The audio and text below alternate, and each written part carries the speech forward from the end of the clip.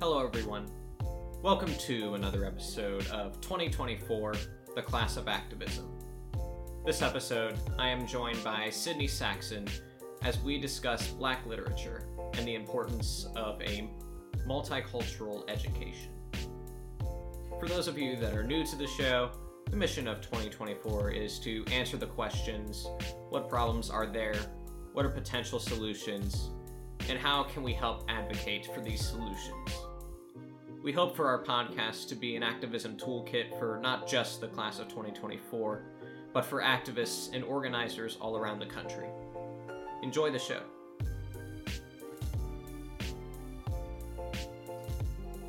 Welcome to another episode of 2024, The Class of Activism.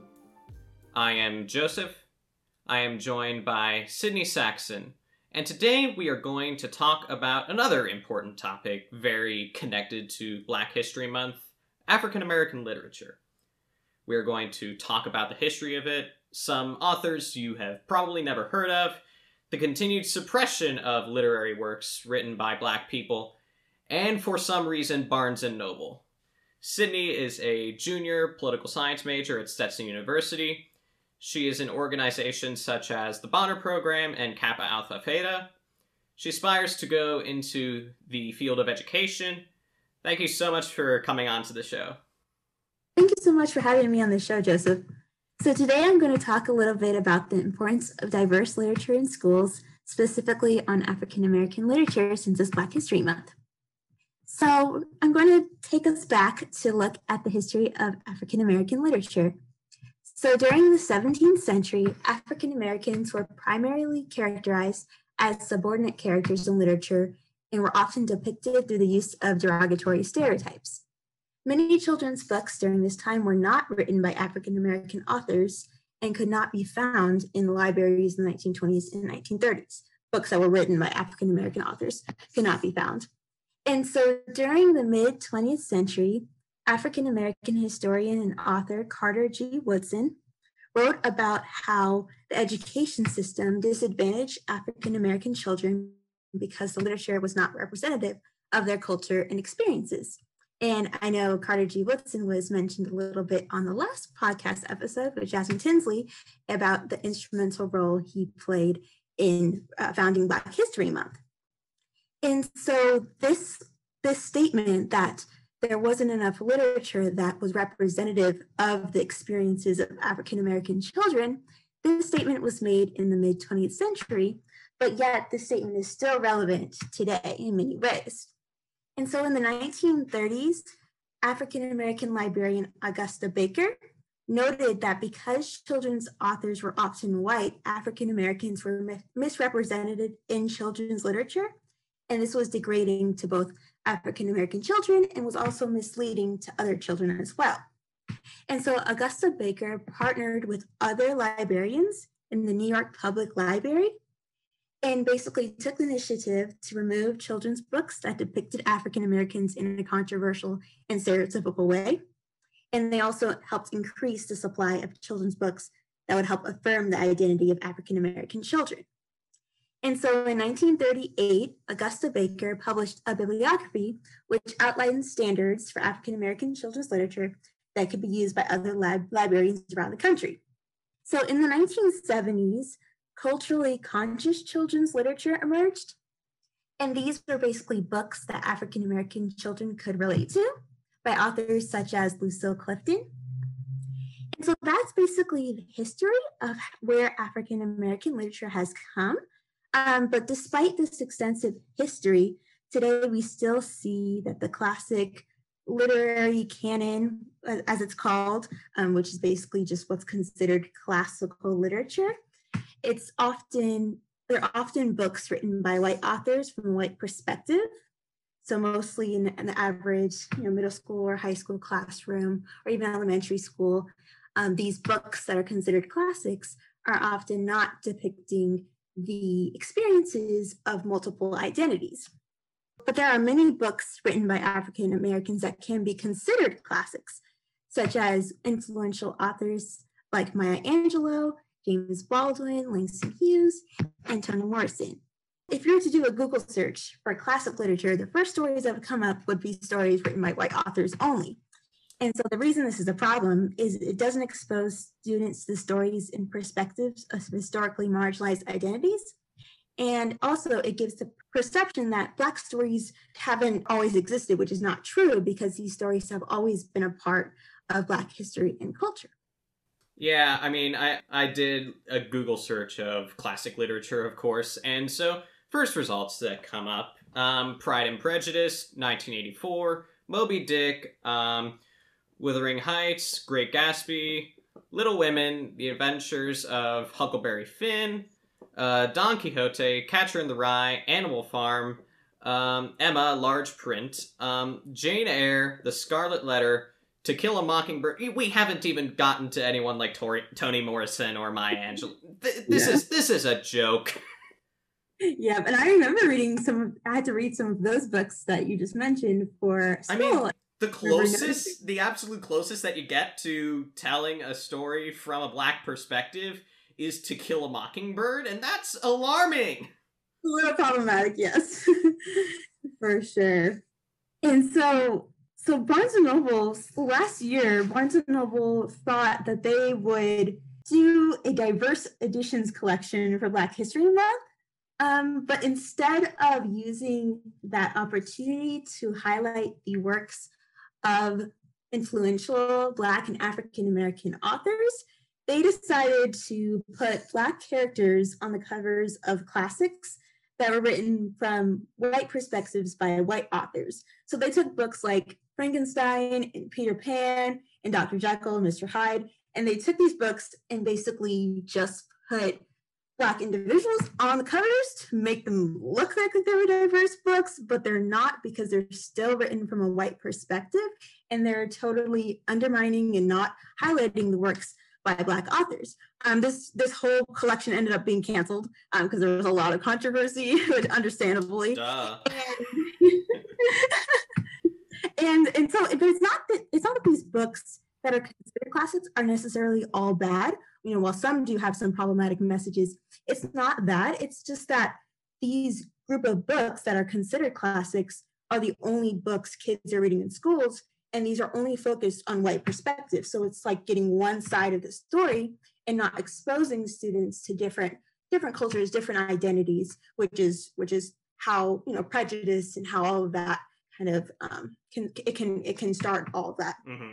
Yeah, I kind of want to expand on the problem with only telling stories from the perspectives of white people.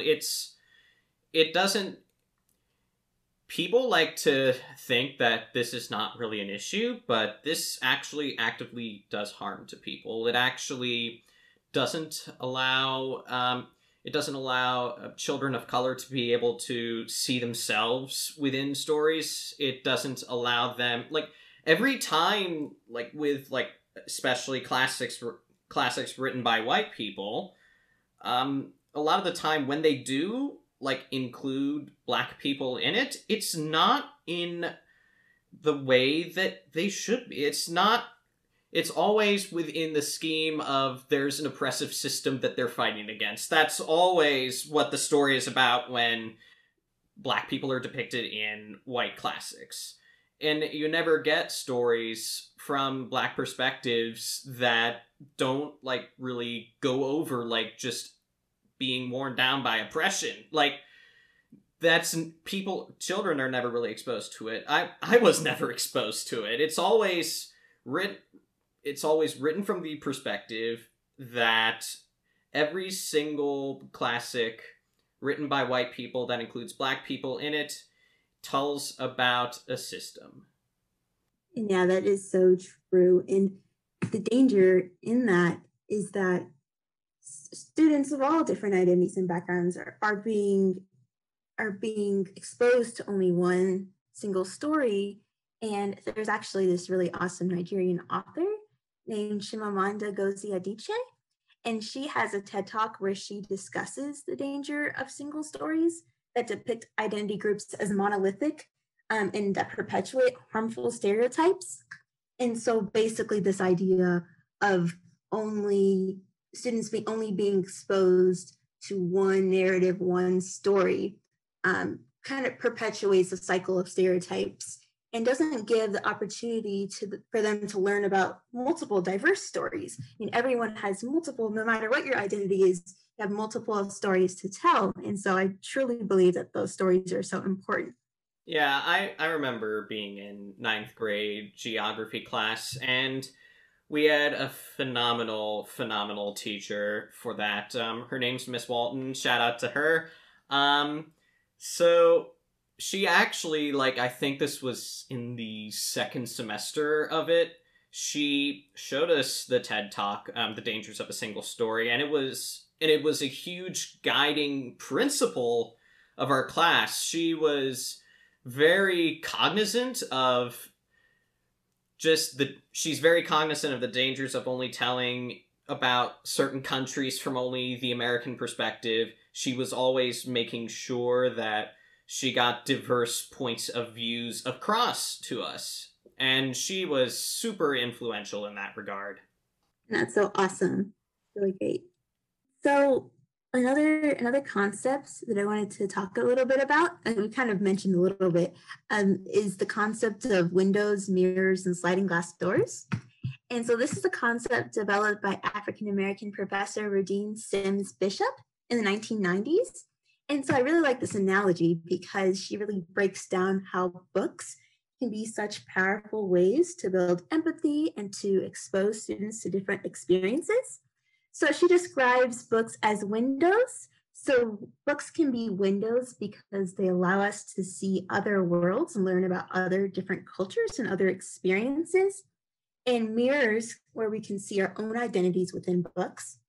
And then sliding glass doors are books that are windows that can be opportunities to kind of allow us to step into the shoes of someone else and step into that world and try to think about what their lives might be like. And I think this analogy is great because it just really shows the importance of literature and how it can really be a powerful tool for social justice and for breaking down barriers. And so that is a concept that I really think is great. Right. Yeah, that is amazing. And the thing is that with literature, there is a huge we've us as a society, we've been conditioned, sometimes in a very good way, sometimes in a very bad way, that books have a much higher degree of reliability, much higher degree of validity than things like TV shows and such. And so we have a really good respect for literary works. Sometimes, in some cases, that's not necessarily a good thing when you have books written by, like, Dan Bongino and, like, Candace Owens and such. Maybe those aren't the best things. Not maybe. Those are not the best things, but at the same time, we have... most of our society has a really healthy respect for books, and because of this healthy respect that we have, it's hugely important that we do tell stories from diverse perspectives, because it not just helps people from diverse backgrounds, but it also helps white people understand stuff. Like if white people understand more things from a certain perspective, from diverse perspectives, maybe the world would be better. I'm not saying to go into any of this moral suasion type stuff. People are going to still be racist even if they're exposed to the works of Toni Morrison. But at the same time, it could work a bit to make people at least think more. Yeah, and often it's that lack of exposure too. That's often a case that students aren't exposed to different experiences, or if they live in a neighborhood where their race and their ethnicity is that's the majority. They might not be exposed to different identities and different cultures, and so books is really a cool way to kind of bridge that gap and to bring in all that diversity. And so I think that's a really cool way to kind of just to build bridges and build empathy. And so there's these really cool organizations that are out there to help disrupt the constant cycle of only having white classic literature in schools. And so some of these organizations include Disrupts Texts, which is a group of educators, and their mission statement, I quote, "It's to challenge the traditional canon in order to create a more inclusive, representative, and equitable language arts curriculum that our students deserve." And so I really like that mission statement and what they strive to do. And another great organization is We Need Diverse Books. I've looked at this organization for book recommendations, and they strive to create a world in which all children can see themselves in the pages of a book. And so basically what they do is they provide mentoring for diverse writers and illustrators. They support diverse publishing professionals, and they also provide different diverse books to classrooms around the country. And so there are so many great individuals and organizations that are working to kind of dismantle this and make that change. Yeah, that's great. I wanna go backtrack a little bit to Barnes and Noble because it's just such a preposterous thing. I mean, this is a case within this system of corporatism, within this system of within the current capitalistic system that we have, that companies can feel like they can just get away with anything they want. And in this case, it's literary blackface that they feel like they can get away with.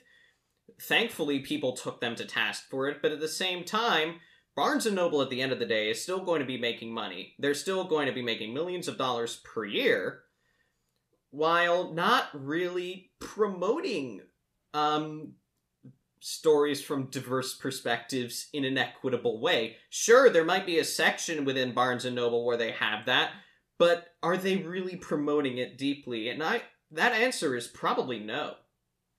Right, and probably, yeah, definitely, it's not, even if they only, promote it during Black History Month, it's definitely probably not an initiative throughout the entire year. And so that's why it's really cool, all these Black-owned bookstores. Those are really great ways to support African-American authors and African-American bookstore owners.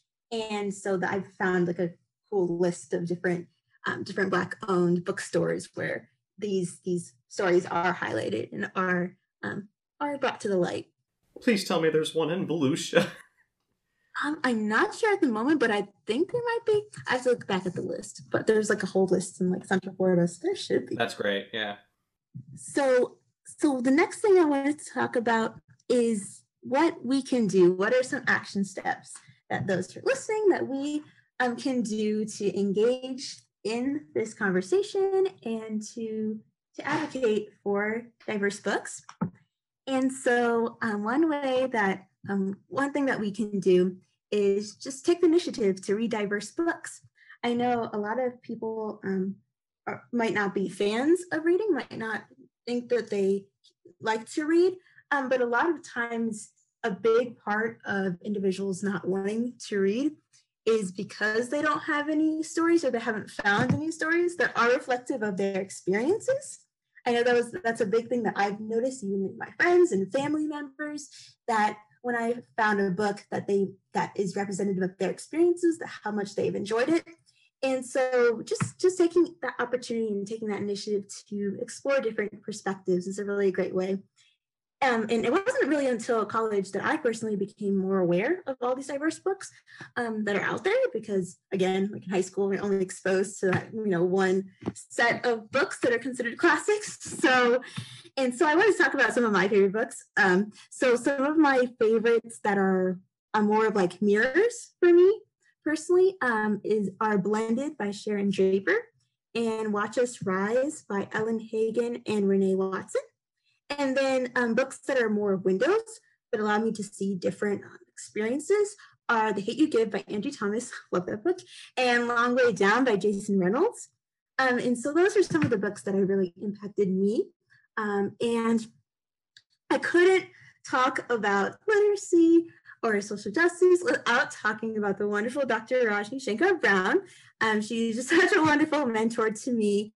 And she's an education professor, for those of you who don't know her, at Stetson. And she does a lot of work in social justice and the importance of literacy.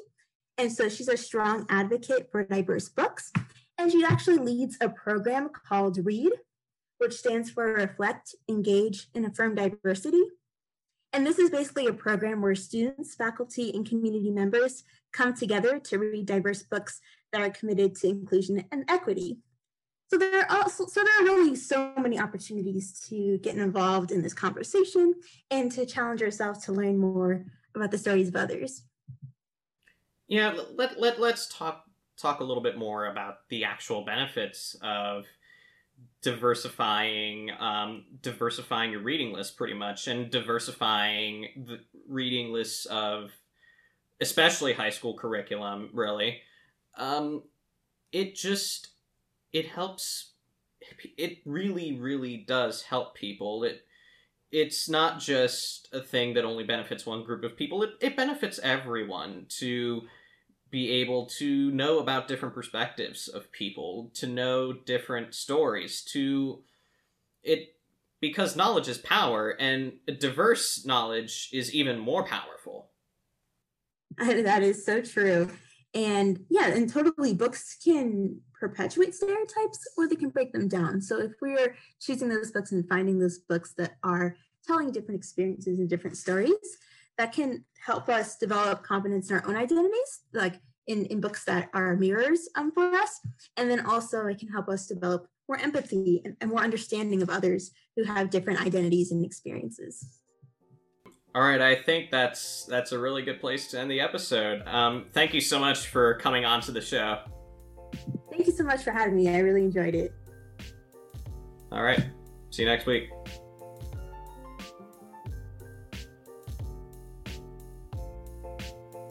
All right, that's our show. Thank you so much to Sydney Saxon for coming on to the show. If you haven't yet, please subscribe to us on whatever platform you get your podcasts. Please follow us on social media. Our Instagram is @2024_podcast. Our Twitter is @2024pod. Our Facebook is 2024, The Class of Activism. Our editor and producer is Grace Herzog. Our graphic designer is Cass Bradley. Our social media coordinator is Hunter Asme. Our policy specialists are Katie Kraft and Jada Hunter. Our legal analyst is Dee Huey. And the intro and outro song is by Joakim Karud. Thanks for listening. I'll see you next week.